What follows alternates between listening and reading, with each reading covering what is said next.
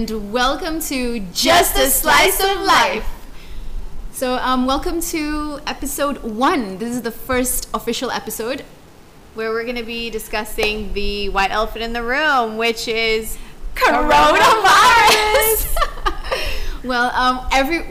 The whole entire world is experiencing what we're experiencing, and we thought that this would be like a really good starting off point, because this is the start of, all human shared human experience, because right now literally everybody in the whole entire world is experiencing the same thing. Yeah, basically God just pressed the pause button and was like, let's see what happens now. So firstly, okay, let's just discuss a little bit about what we were thinking about. So everybody's experiencing it, but we all have different I would say starting of it. So this one will be quite interesting, just to like sort of see whether were we also similar in that beginning. Okay. So maybe let's start with that. So where were you? Okay. Where were you? That was the first question. Yeah, when coronavirus started first appearing in the news, I was on my way to Australia. What month was this? Was December? January. Okay. I have an interesting story too. Yeah, so I was in Australia. I remember seeing the news reports, and there had just been one case in Australia as well. And my dad had also been texting me. If you know me, then you know my dad is a very interesting person in my life. He is a physician, so whenever anything medically is going on, I will get a series of texts and emails alerting me and telling me how serious this was. So my dad had started messaging me, just telling me that this is going on and I need to be careful. But I honestly didn't think it was such a big deal at that point in time, because no one had really told us what happened. I didn't really see a widespread of coronavirus. It was still sort of up in the air at that point. Yeah, it was just, so for me it kind of seemed like the Ebola situation. Mm-hmm. And I also traveled during the Ebola thing to East Africa. I basically take trips during very bad times to take trips. I've been in Pakistan during the Taliban. It's pretty much like, don't tell Kajani not to go anywhere because she will go there. I was in Lebanon during during a bit of the Hezbollah strike. So I somehow end up in places where I shouldn't be. So I still didn't Story of Kajani's life. I still didn't see I guess I didn't see the panic around it yet. So for me, I was just kind of taking it like how I took Ebola and SARS and was just kind of careful around my own personal hygiene, but I wasn't getting panicky. Yeah, okay. Fair enough. Yeah. And no one around me was getting panicky anyway. So. Yeah, so everybody was still in the chilling state anyway. Yeah. So what about you, Freddie? What was your experience? Oh, okay. So my first experience with coronavirus was actually like 2 weeks before my planned trip to China. So I was literally in China when all this thing was just about to blow up. See, it's not just me who's in places where you shouldn't be, okay? It's also the story of Ferdy's life. So, so the story of that was that basically a bunch of friends and I were supposed to go to Xi'an, China, and we've planned this for months. Reason we wanted to go there was for the Terracotta Warriors, and like just generally just to have, it's one of those New Year's trips. The year just started, let's start 2020 right, start with a trip.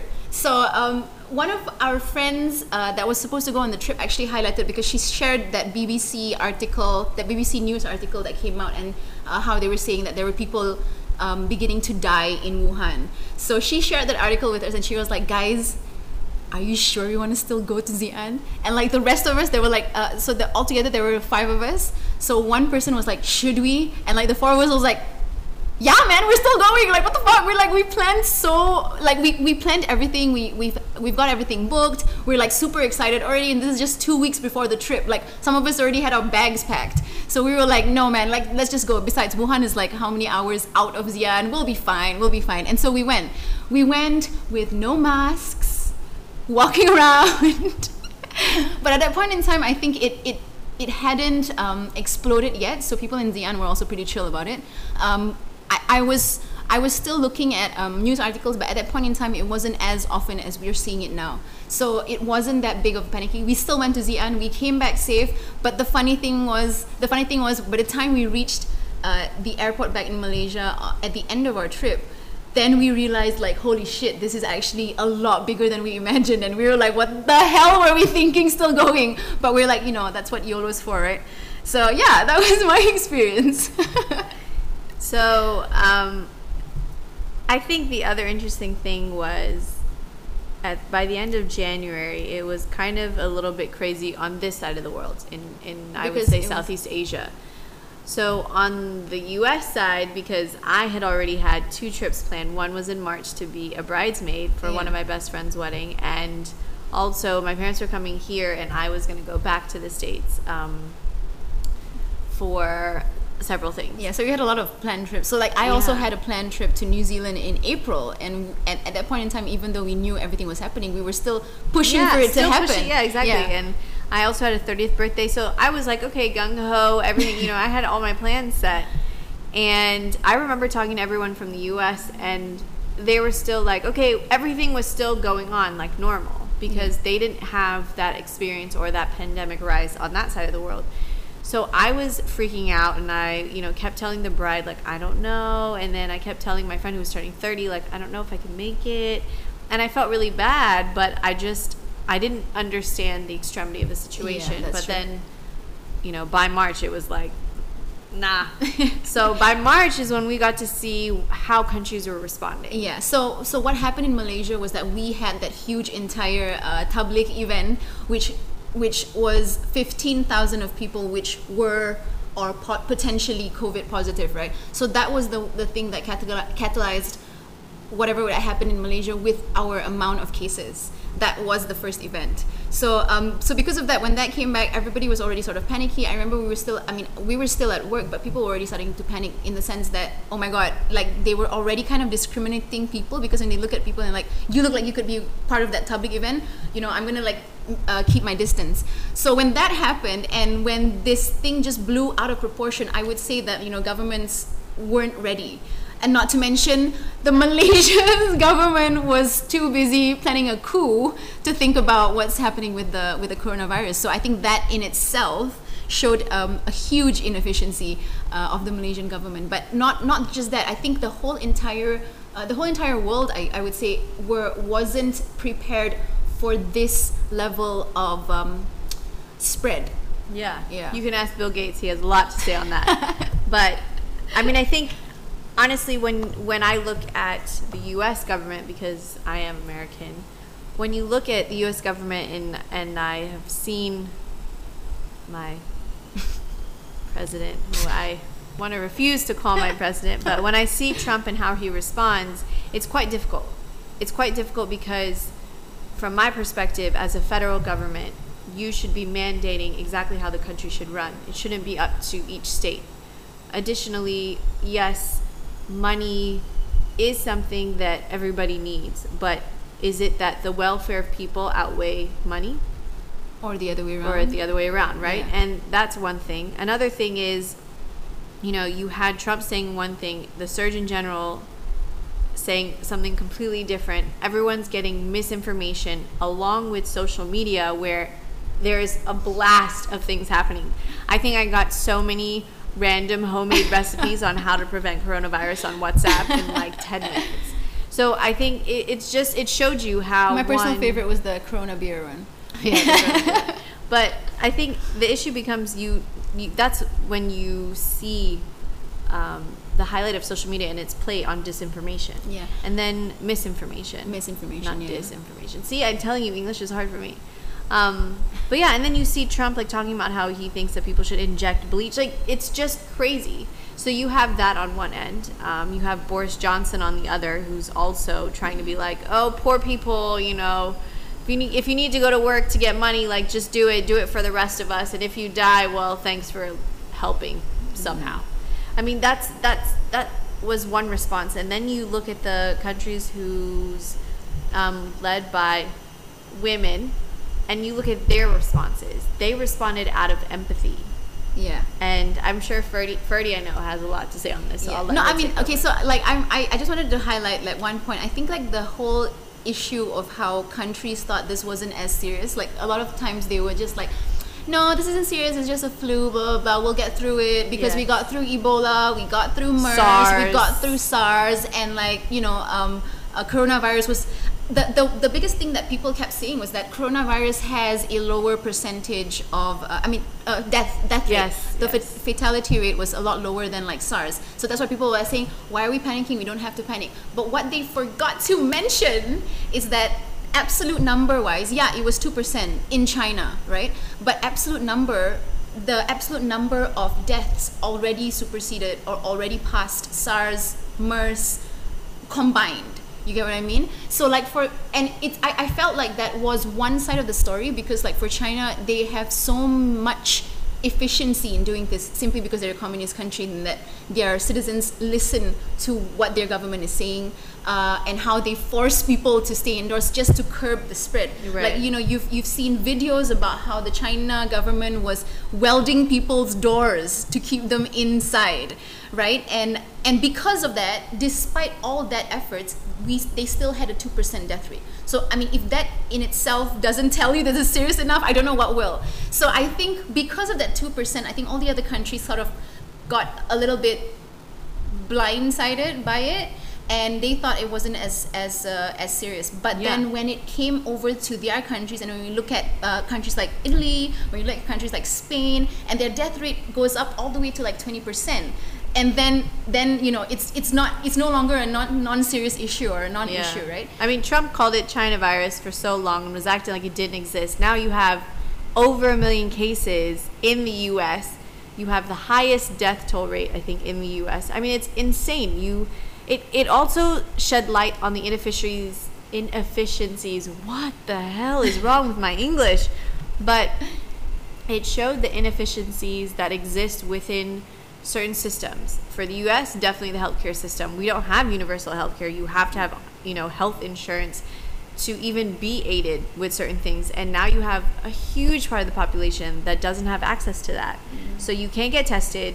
You can't heal. Yeah. I mean, it's killing. Yeah. I have a point on that as well. So like, what happened was that I remember reading this article as well about how they were saying, what is South Korea doing differently that they're able to flatten their curve so much faster than the rest of the world. And we have to remember that South Korea at the beginning of this coronavirus was like the second country to the second highest. South Korea and US both got their first at the same time patients. Oh damn! Okay, so that's an even bigger it's even contrasting, because you see South Korea and where they are now, and you see US. They started at the same time, dude. Like, what has US been doing? And nothing. And what has Korea been doing? So I was reading this article about things that we can learn from South Korea, and they did this interview with the people from the infectious disease department and the health ministry and things like that. And what's interesting is that the reason that they were so prepared, what they did, the secret ingredient to their flattening the curve so fast, is the fact that they made testing accessible.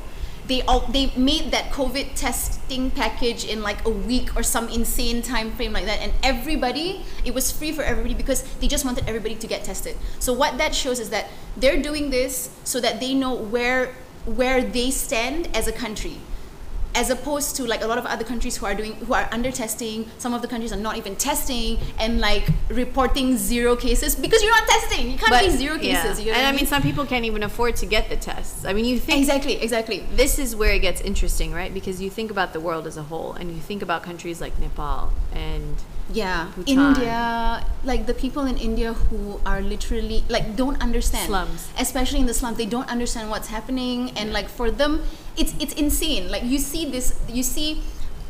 how much. But one of the first vaccine drugs was developed in India because we brown people, so we love to become physicians. But yeah, I mean, you take note of all these different countries, all these smaller countries, and you have to think about the fact that a lot of their money is their money that revenue that they get as an economy is through tourism. Yeah. So like, how will they have access to these tests? You don't know. Yeah. So I mean, accessibility of tests is one thing. I think the other thing that Korea did right was that they immediately channeled all their resources from the government into health.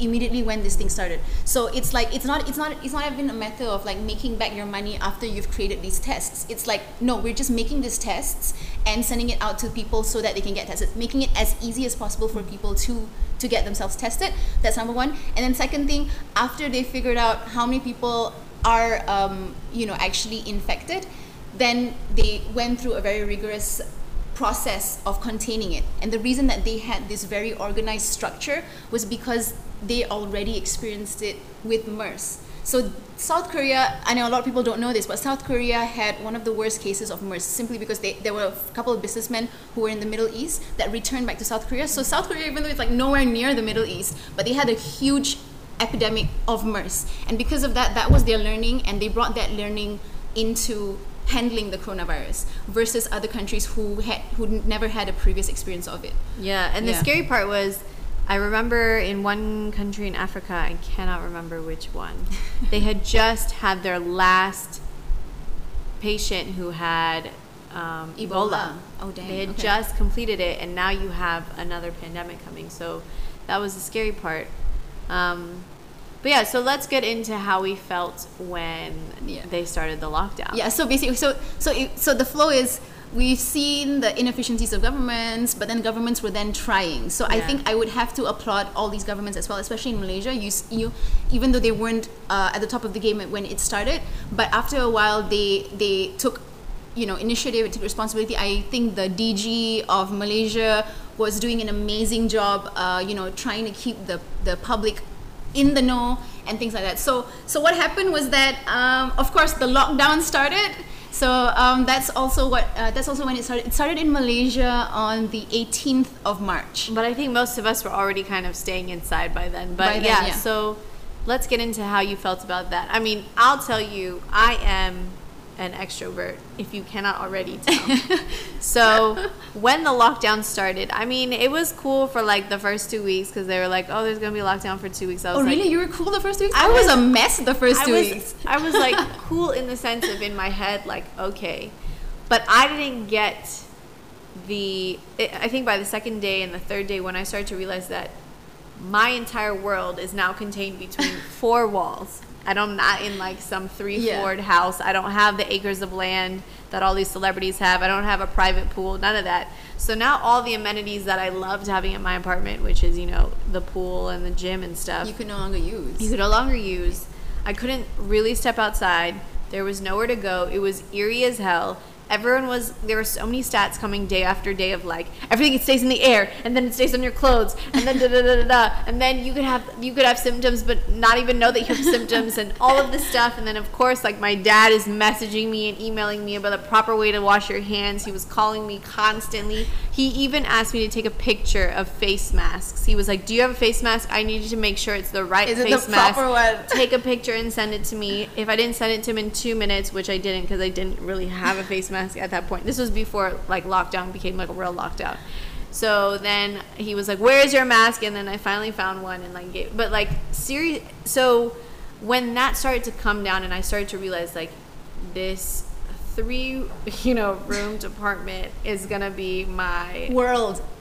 Yeah, my world for 2 weeks is when I started getting a little crazy. I mean, I think I relate to that. Yeah, I mean, as an extrovert, you want to go and see people. I thrive off of getting energy off of people. So I was like, oh my God, what the fuck? So now it was like, okay, how are we going to make this entertaining? I remember this though. So like Kajani was like messaging me like every other day, like, I miss you. Yeah. I think I messaged like, so many people got my I miss you messages. But yeah, I mean, then luckily I am quarantined with a roommate. And my roommate, and I, we planned like different dinners. I would definitely say, there was some other liquid libations that gave us support during this time. But yeah, so we had, I had people around me. We were able to kind of cook. So that felt nice because I haven't cooked in forever. We started taking little Polaroids. That was our little fun that we had, and then you had your Zoom calls. Then it was like, okay, let me try and be more proactive. Let me get into doing things. So yeah, that was me. But it was a real rough start. And then they kept extending. Oh, I was dying in my heart.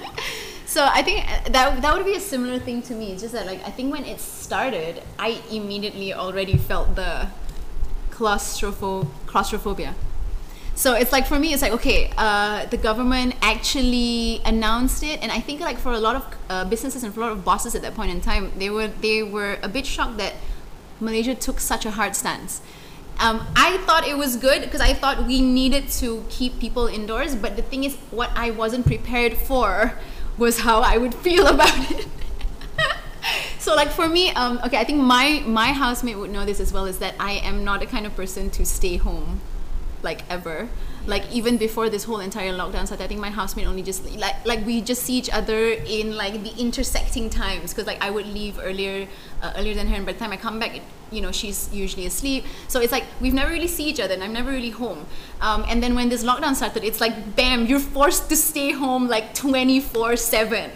And I was struggling with that. I was honestly struggling with that, because I felt like, oh my god, every little thing, it was an excuse to go out, and I just wanted to go out. And, like, and at that point in time, before they made it very serious with the whole roadblocks and the whole you know, army helping out and all that, I still snuck out. I mean, people were, like, kind of you know, nagging me not to, but the thing is, I felt like I needed to, because I think freedom is a big thing for me as well. And at that point in time, it really challenged me to think about what freedom meant. And whether or not freedom versus, like, well-being versus safety, reprioritizing that. So that was a whole exercise for me. But I think for those of you who know me in real life as well, you would be familiar with my set of Facebook you know, lockdown observations. So that ranged from literally going mad, like, all the way till, I think right now, it's a good stage of acceptance, I think, at this point in time. So I think one of my friends also told me, it's interesting watching your progress of your Facebook updates, because it actually literally shows, like, the steps of grief, you know. And it's like, and you know, you see the whole denial, and you see the whole complaining part in the beginning, and then after a while, it's like when they started extending and people weren't surprised anymore. Nobody was surprised when the extension happened, right? And then that the latest extension. The latest extension. And then when that happened, it's like, when you're no longer surprised, you kind of also realize that you're already moving into the acceptance stage. And I think once you move into the acceptance stage, like, for me at least personally, I realized that it's, you find freedom even though you're locked in. Does that make sense? Yeah, but I think also they've loosened it a bit now. A bit now.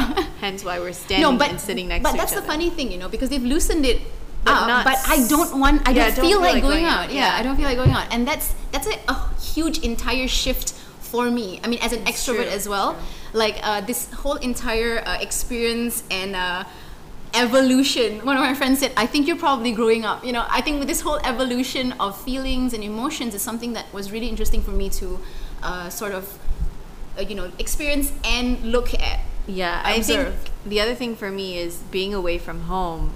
Visiting and flying to the States was always an option. So now having that being completely taken away, that was another thing I had to work through, because it was that scary moment of what happens if something happens to somebody on that side of the world. I have no way of getting there, and that was something I needed to work through. I remember you were very worried about your family because I mean, of the state of things in the US. And then also my parents and a lot of my cousins are all on the front line, so that was scary. You know, knowing that I also have my really old nanny who's living there as well in the States, so it's panicky. But yeah, so I think the next thing was, I think in the beginning, how I tried to cope with Ferdy and how we were trying to cope with each other. Was we started telling each other things. So for me, it was starting to look at Mother Nature and realize that Mother Nature was finally replenishing itself. It was, you know, animals were getting to have their freedom. They were getting to explore. You saw, you know, dolphins in the Venice Canal. You saw... Apparently that was fake news, though. Yeah. But apparently the dolphins came out somewhere else in the world, so I don't remember where. So you're still semi-correct. Yeah. And then there were penguins that were getting to explore, like, their little aquariums, which I thought was adorable. That was so cute! And then there was, I love that elephants video. found in, like, different bushes, like different gardens. Like, so it just felt like you could see that carbon emissions were going down. Everything that we needed to be doing for climate change was now starting to do it on its own. You saw that Mother Nature was, like, coming back. So that was something that was more reassuring that I kind of kept telling myself. Yeah. So like I think for Kajani and I, it was pretty hard because we would see each other like almost every week, right? Yeah. And when this lockdown happened, we didn't see each other. So what happened was that we kind of moved to WhatsApp and we kind of like shared like little snippets of what we're thinking, what revelation we had today, and that sort of continued our conversations, and our observations and our awareness and mindfulness of whatever's happening around us. I think even just both of us also committing to meditating, like just trying to say and share whatever we could. We were trying, we were being very like accountable with each other. Like, okay, what are you doing today? Like, there's no time to freaking like you do whatever you need to do today. You need to do it. And I felt like having that accountability partner, especially in times of extreme isolation, is something that's really important. And we had that with each other. So even and we were beginning to see it across the world as well, because when you see people who were locked down but they were beginning to like have conversations with their neighbors, meet their neighbors who they've never really met, and that was very interesting because we sort of saw this whole collective support of each other, of like the human race, and that was very heartwarming, I felt. And I think the beginning when you started, there was always some reason to be proactive, so you could take your mind off not being able to go outside, or like the discomfort. Like I felt so uncomfortable the first 2 weeks. Then it was just like trying to get stuff done, trying to try new hobbies that I hadn't done in so long. Like, okay, there's a pause in life. I've always been asking for life to just take a pause, let me catch up, and then let's play again. And now it's here. The pause is here. So now it's like, oh God, okay. And then, I mean, I think slowly coming to the stage where we've kind of accepted, right, where we've come to this acceptance of what's going on in the world, of where we are, and just letting ourselves kind of work within ourselves, understanding what it is that we want to work on. Now it's like you don't necessarily need to be proactive. You don't need to learn a new language. You don't need to learn how to code. You don't need to learn to read like 50 books. It's sort of like taking a step back, because I felt like in the beginning, because people felt like they were being unproductive because they were locked in. And because of that, it kind of spiked the whole like extreme productivity. Everybody was freaking rushing to do everything, right? And because of that, it's like people still they were still in sort of a rat race, even though they weren't out there. But right now, with this acceptance and everybody like slowing down and taking pace, like I can share with you my latest Facebook lockdown status was right after the PM announced the extension to like 9th June, and my status, 4 weeks extension, which was previously was just only 2 weeks, right? And my status was actually like I said, like I can't believe I'm saying this, but I'm actually really glad that it got extended. And to be able to say that, that you're already at that point of acceptance, and when you're already there, that's when the real work can happen. Exactly. So that's our little take on what's I feel like we have a lot more to discuss, but time is not permitting us. But so tune in for the next episode where we'll be going over some coronavirus conspiracy theories. Jing, jing, jing. So peace out. Have fun. Have a great day. Have an amazing day, guys. Peace out. See you over the next episode. Bye. Bye.